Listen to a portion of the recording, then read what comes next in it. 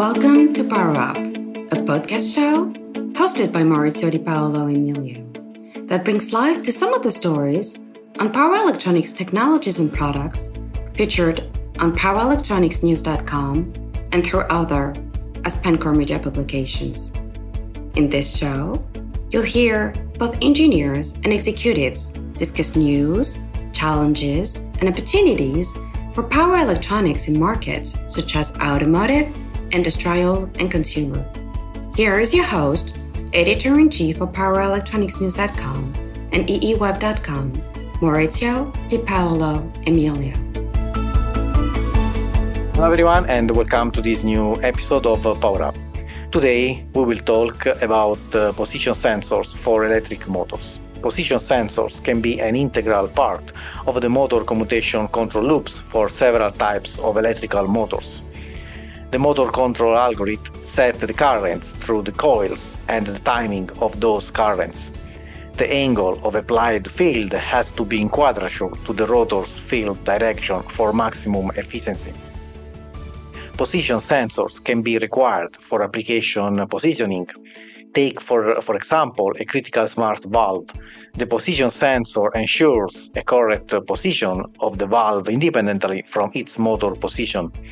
Another example is a robot arm where the servo motor accurately set a joint. In this podcast with Alessandro Mangioni, Senior Regional Marketing Manager in EMEA for the Advanced Solution Group at Onsemi, we will analyze the different aspects of rotary position sensors. Alessandro will give us different aspects to include and design rotary position sensors correctly. Let's talk with Alessandro.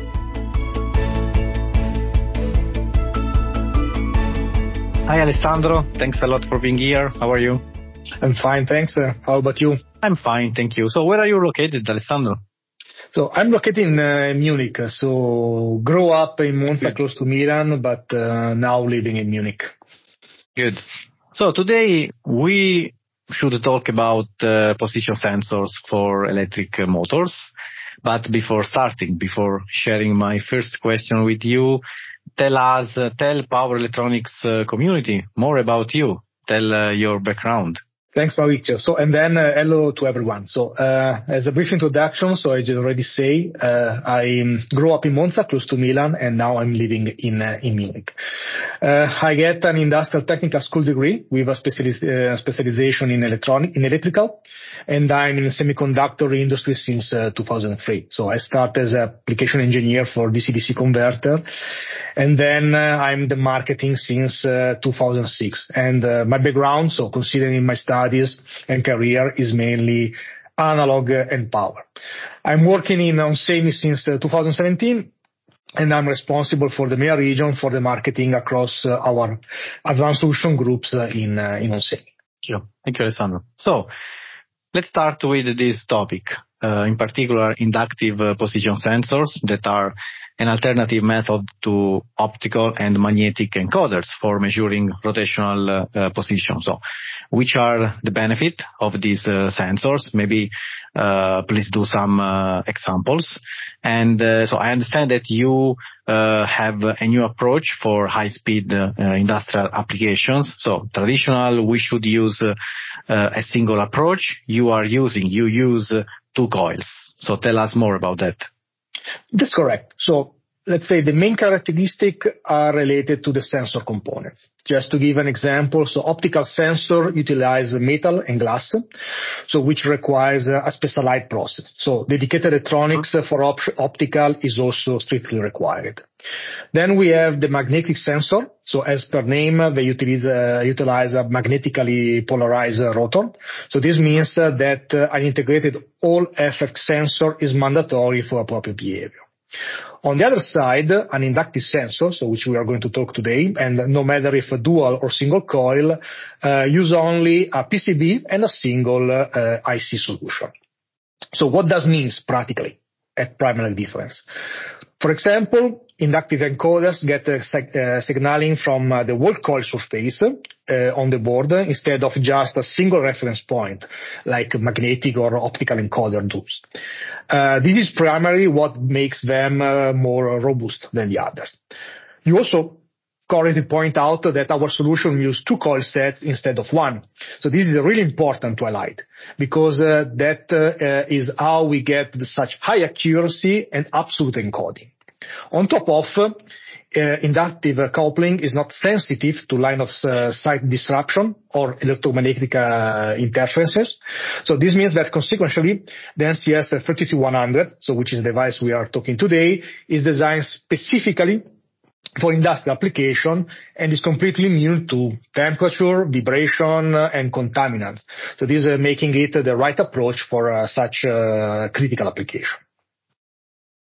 Let's talk more about the structure, the layout of NCS 32100. So, correct me, it has an internal oscillator for driving the primary sensor excitation coil, as well as the emulation circuit for receiving the inductively coupled sensor signals, but others, I guess. So, which are the main features?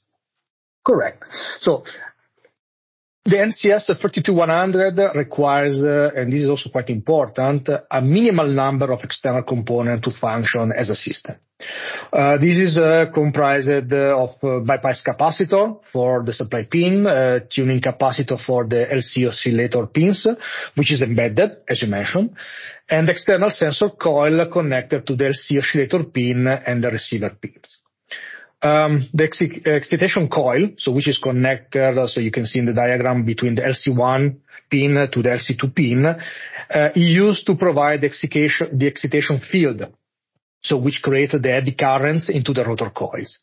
The eddy currents in the rotary inductively couple to the receiver coil to induce voltage that are completely proportional to the position of the rotor, so which is very close in proximity.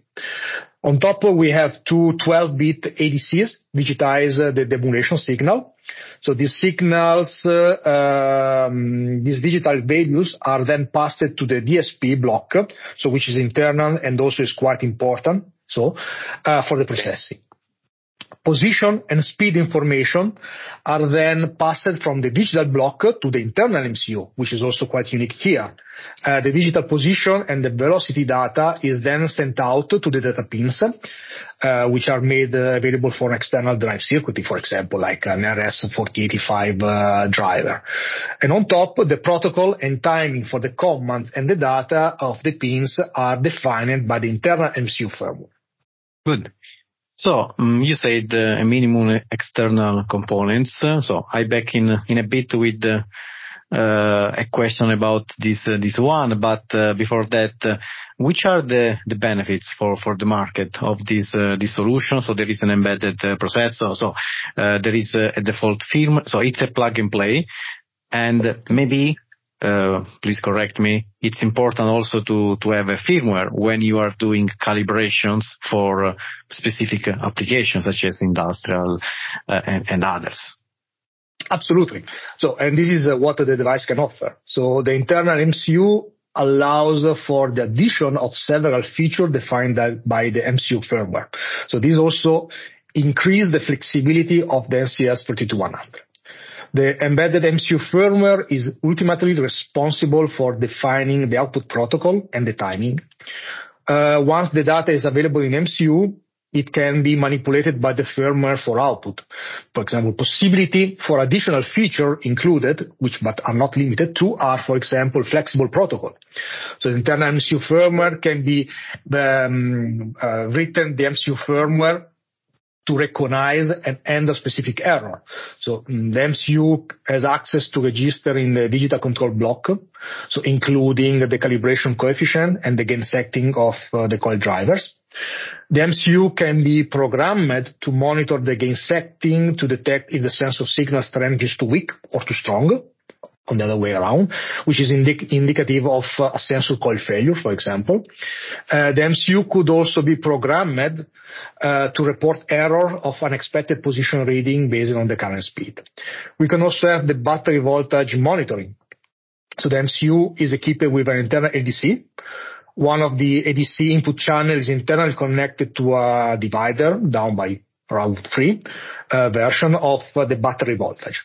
So this allows the MCU to digitize the monitor and monitor the battery voltage if the battery is connected. So the user can program the MCU to report the battery voltage, report error if the battery voltage, for example, falls because acceptable levels. We also have temperature monitoring. So the MCU can report its own die temperature. So the MCU can be programmed to report the internal temperature if desired. And as you correctly point out, so the NCS32100 is loaded with the reference design firmware by default, so which properly handles the configuration during the setup. So this is also really important. This is why it's plug and play.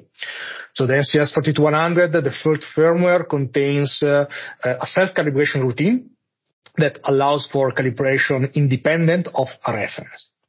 Calibration can be initiated by a master or by a command. The device can also deliver raw samples that allow for external calibration, for example, with a reference encoder. But in any case, we perform some tests and shows that a recalibration is absolutely not necessary to maintain the high accuracy, so plus minus 50 arcosecond or even less, if a proper eccentricity and air gap is maintained from the center. The reference design firmwares include also the calibration routine and the method for a secondary calibration, which allowing the cancellation of the 360 degrees rotation single period fundamental or low spatial frequency error. Good. So NCS 32100 device would offer, according to your documentation, high performance, efficiency in terms of position sensors.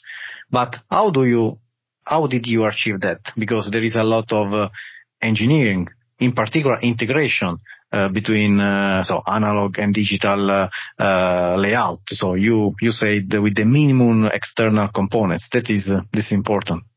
Exactly. So we're talking about today is around 12, but we can squeeze down to 7 components, which most of them are only signal component or bypass capacitor. To reply to your question, so the outstanding performance, of course, is compared to existing inductor solution, has been achieved thanks to this dual inductive nature of the sensor, which is supported by our product with one device to handle all the 8 channels associated with this type of sensor.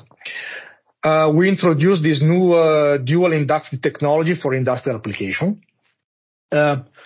Considering that we have already 3 patent issues and 4 pendings on this device. So due to that, I cannot go too much in details here, but the capability to manage 8 channels with only one device and the better MCU and the DSP allows their integration between analog and digital. So, and then the NCS32100 to achieve such high performance, precision with absolute encoding.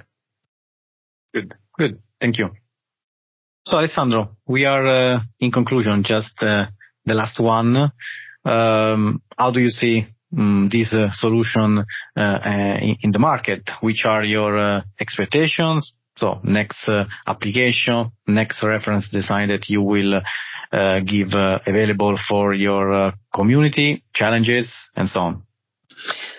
Okay, let's say summarizing. So the NCS32100 was specifically designed for industrial application. So the device is specifically designed to compete with medium to high accuracy optical encoders. It can replace magnetical encoders, but its accuracy is generally overkill for those applications, no? Because we also need to compare performance versus price. So other solutions on the market today have a significant trade-offs in one or more of the following areas. For example, accuracy, reliability, cost, maximum speed, or size, even size. For example, high accuracy encoders typically come at high cost. High speed encoder typically sacrifices the accuracy. The NCS32100 is different because it has an integrated, high configurable, simple, and easy to use solution that offers very high accuracy. So maximum plus minus 50 arcosecond at high speed.